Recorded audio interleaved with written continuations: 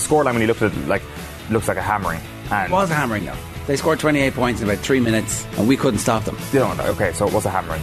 But there's different levels of hammerings here. OTB AM, live weekday mornings from 7:30 on the OTB Sports app. OTB AM. With Gillette.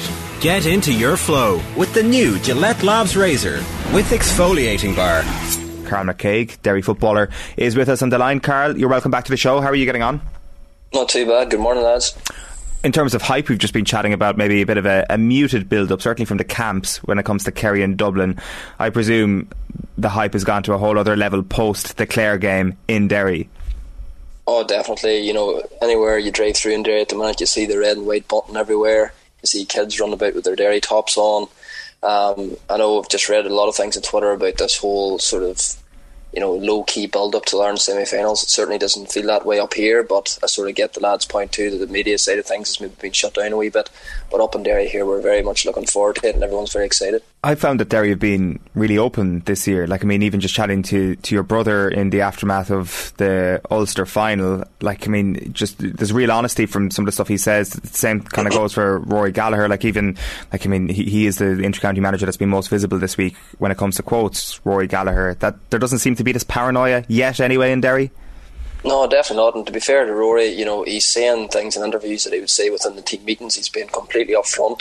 I think that just comes from a big confidence he has in his playing group. So he's not afraid to go out there and maybe put a wee bit of extra bit of pressure on his players by calling it as he sees it. You were pretty bullish with us on the show last time you were on before the Clare game. You were right to be so because they absolutely hammered them. Was there anything about that performance at all that surprised you, or did you see anything new that day? No, not really. I didn't think Derry maybe would have went as offensive in terms of pressing the kick out with, you know, nearly every man forward. But at the same time, I expected it to be a comfortable enough one. Did I expect it to be 5 goals? No, but I did think maybe 2 or 3. So you overall wasn't surprised by it, and I think Derry actually have a wee bit more in them. Even, you know, they scored 5 goals. So that offensive press wasn't something that we saw in the Ulster Championship. This was a new development when they came up against Clare. Mm-hmm. Oh, I definitely, and I think, you know, Rory obviously planned before the game. He's seen that there's probably an area that you could be targeted with Clare. With Donegal, obviously, with Sean Patton and nets, you can get caught over the top with that aggressive press. So he probably studied the Clare defence and goalkeeper and thought there's a chance to really go to town and maybe get a bit of early pressure on. It seems that they've kind of gone into that situation of being Ulster champions and wearing that crown pretty lightly then. It wasn't anything that bogged them down. It was like, right, we've got our tails up here. We are the best in Ulster coming into to a team against a Munster team, and just feeling that confidence and feeling that kind of good sense of arrogance that they can go and kill them. Like that's what it says to me about that tactical approach in the quarter-final. Definitely, and you know, Rory has everybody at the minute completely backing themselves, so there's ultimate confidence in what they were doing for that game. Yes, it was probably leaving a wee bit more space at the back than they have maybe against Donegal or Monaghan or Tyrone, but at the same time they went in for the kill. The press led to a few goals and that more or less killed the game very early. Do you speak to Chrissy in weeks like this? Do you have conversations? Do you try and avoid each other, or how does that work? Probably nothing different than usual week. You know, I wouldn't be sort of asking what's going on in camp. I just don't think that's probably my business at the minute. But at the same time, you have a fair idea how things are going. You get good vibes from that things are going well in training, that they're well prepared, and I definitely expect them to be very competitive with Galway. I don't think it'll be much in it either way, but I think they're in a good place going into it. Who do you think he's going to mark on Saturday? Don't know.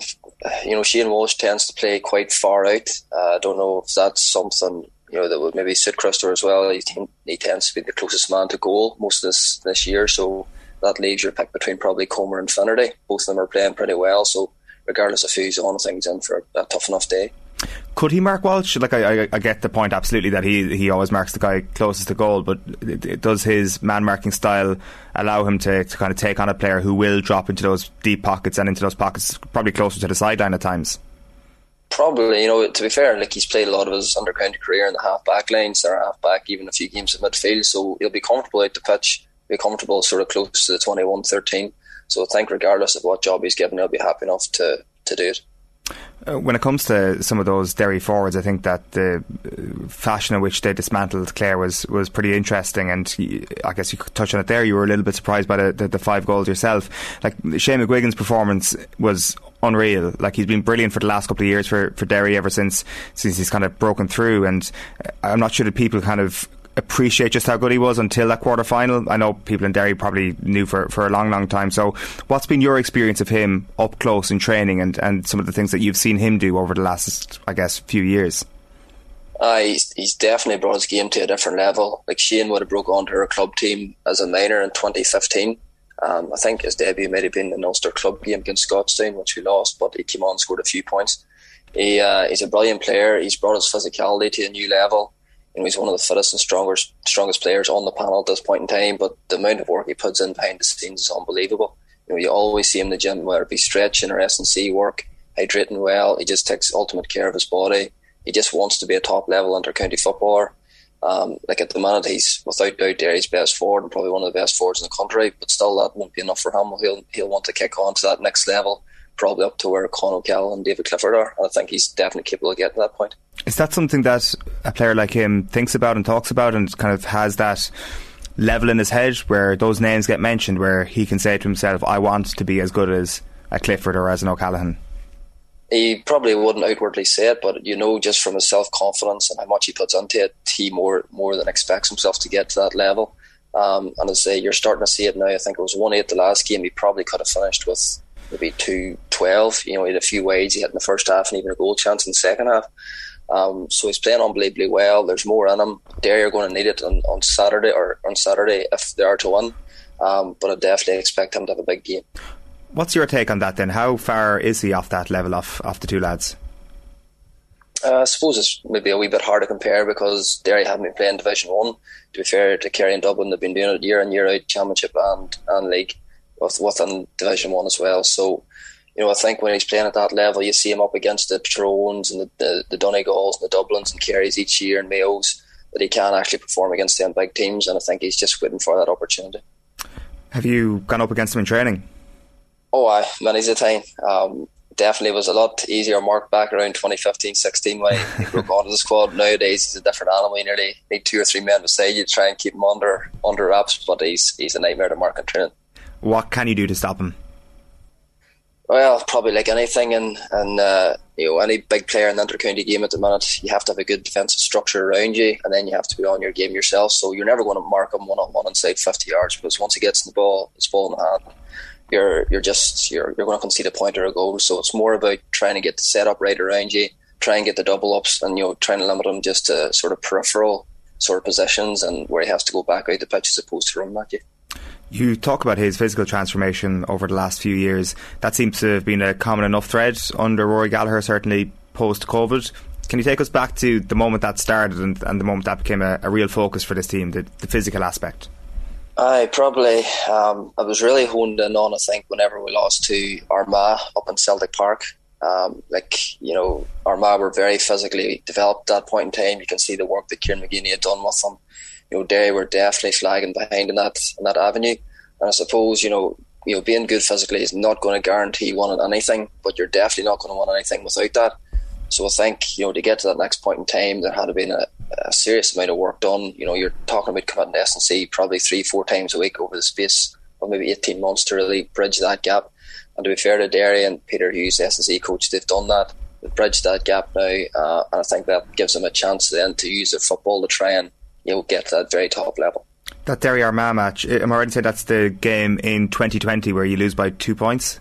Mm-hmm. So it wasn't necessarily you were getting blown out of the water. You'd kind of come up against a team that had, I guess, just got promoted to Division 1, and there was a slight enough margin, but it feels that the improvement has been not slight, it's been a significant improvement as a result of that S&C programme. Definitely, and to be fair, from a football point of view as well, Derry have went to the next level. That night I thought 2 points might have been a wee bit flattering to Derry. I thought Armagh were probably the better team for the vast majority of that game.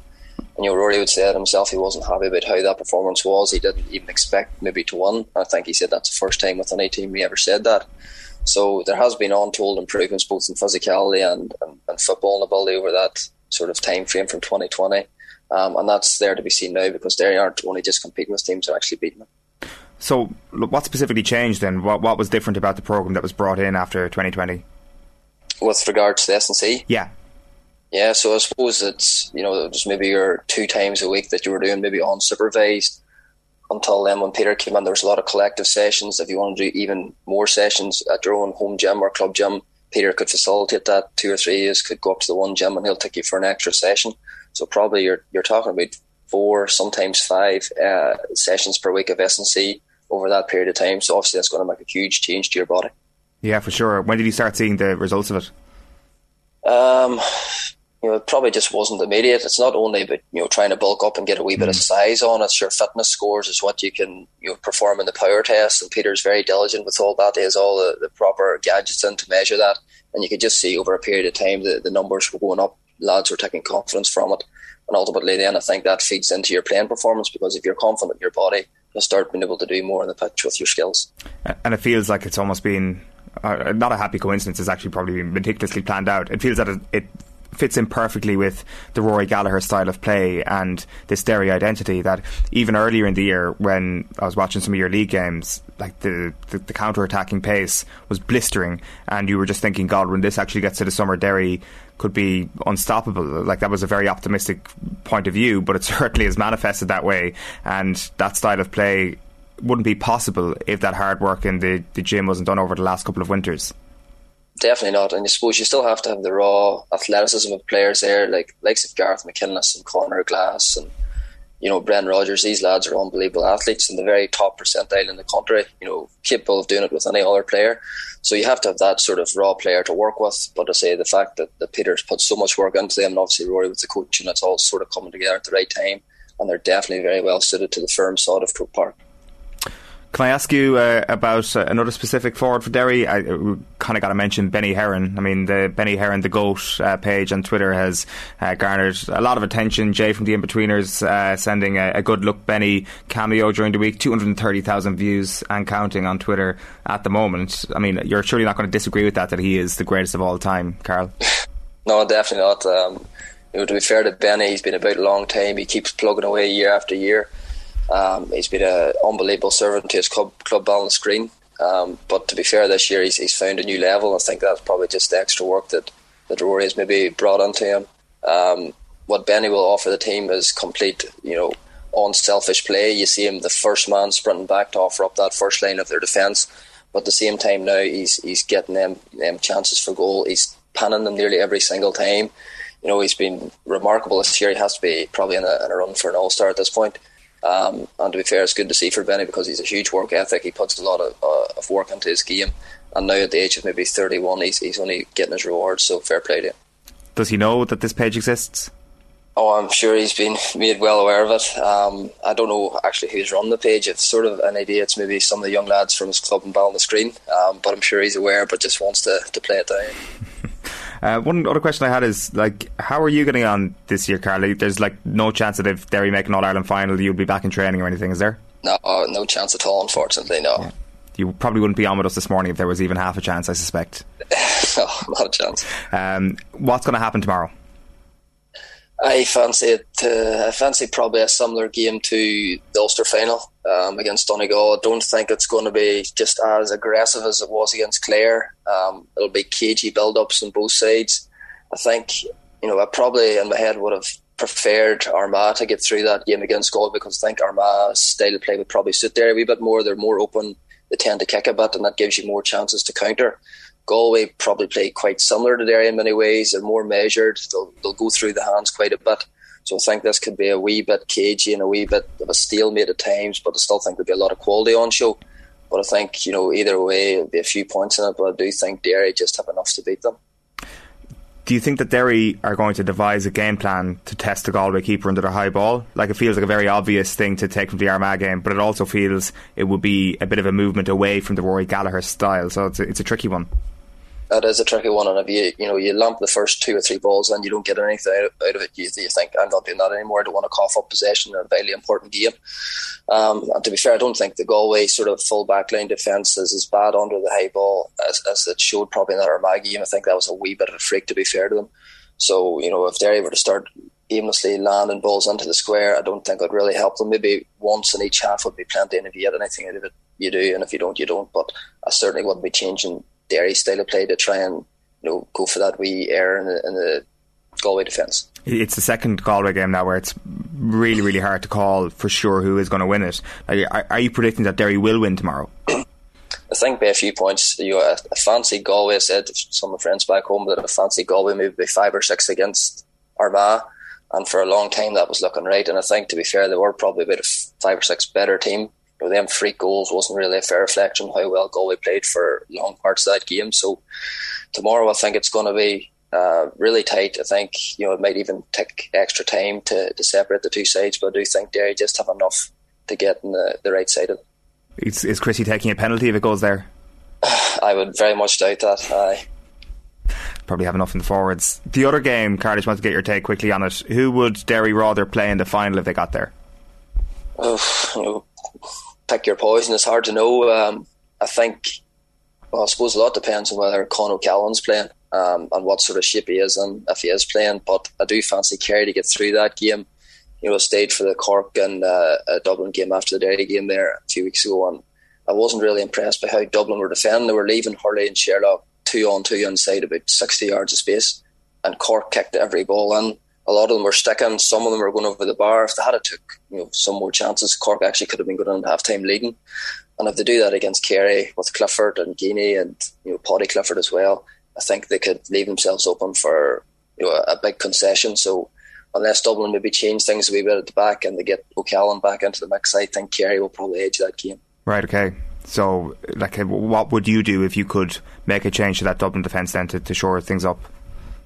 I think you just have to try and generate a +1 from somewhere. You can't leave 50 yards in front of some of the best forwards in the country. If you do it even against average forwards, they're still probably going to get a fair few points off you. So if you're doing it against Kerry, it's not going to work. And we've seen how Kerry transition this year.